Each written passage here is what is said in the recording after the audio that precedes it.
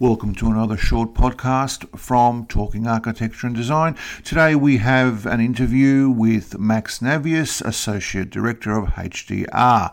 Interview was conducted by Deputy Editor of Architecture and Design magazine, Jared Reedy. So, Max, did you oversee the entire design process? What was your role in sort of this office coming to life? So yes, it's all from the design, construction, project management, project manage and doing the site constructions as well at the same time. So it's throughout the whole system. Okay, so talk me through the first sort of processes. Once HDR acquired the space, was there a brief provided to you from further higher up in the company? Yes, it's interesting because HDR is a global company, so there are global guidelines that we have to follow. At the same token, with that, there is also requirements from the architectural team, as well as we also have an engineering team. So there's a lot of that brief comes in, and when we're actually doing it, we have to follow all those restrictions. So that brief then is being converted into a series of collaborations and meetings, and then we came up with a strategy on how we actually come about with the design. Okay, so talk me through the strategy in which you came up with it. Just sort of some brief points on how it's come to be. Yeah, it's actually interesting because when we started with the design, we look at about the identity of what HDR and who HDR and what we want to be in terms of as a practice. So within internally, we actually look at how we work together. A lot of collaborations, cross collaboration between the building engineer team and all the architects. So we really wanted to have that collaborations. So what we ended up doing, we have a lot of open spaces.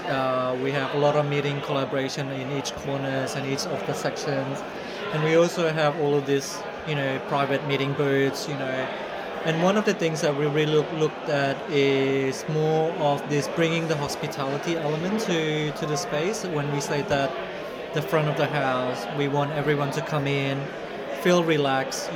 People can have tea, coffee, client can come in, it's more like a cafe style. Absolutely. So we want everyone to feel inclusive for the design. Definitely. I look at the colour scheme and I see like these sort of neutral colours and these greys and these charcoals and I see this smattering of blue. Talk me through the colour selection throughout the building. So one of the blue, it's actually part of the HDR branding. So okay. We use the blue to basically identify all your meeting places, or what you call a placemaking. So the front of the house, we want it to be blue because it's our main collaboration or hospitality element. And each of these collaborative spaces, like the booth, we color-coded them so it differentiates to that.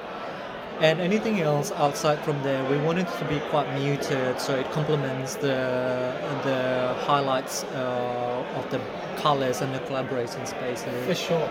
Talk me through sort of material selection. I assume this is concrete or lino or something, and we've got a lot of timber and that type of thing. Can you talk me through the choices you've made in the curation and why you made those choices?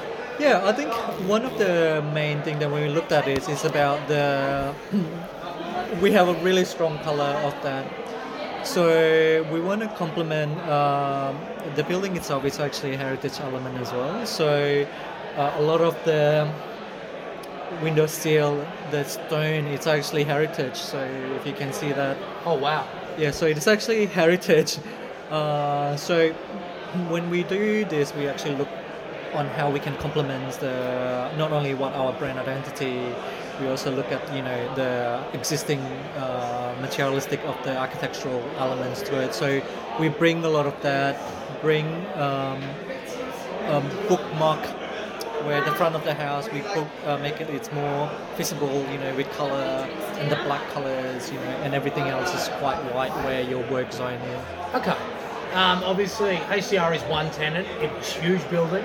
And obviously the building itself is mainly responsible for sustainability in terms of efficiency and water usage and those types of things. Was there any sort of sustainable measures that you were able to put in place?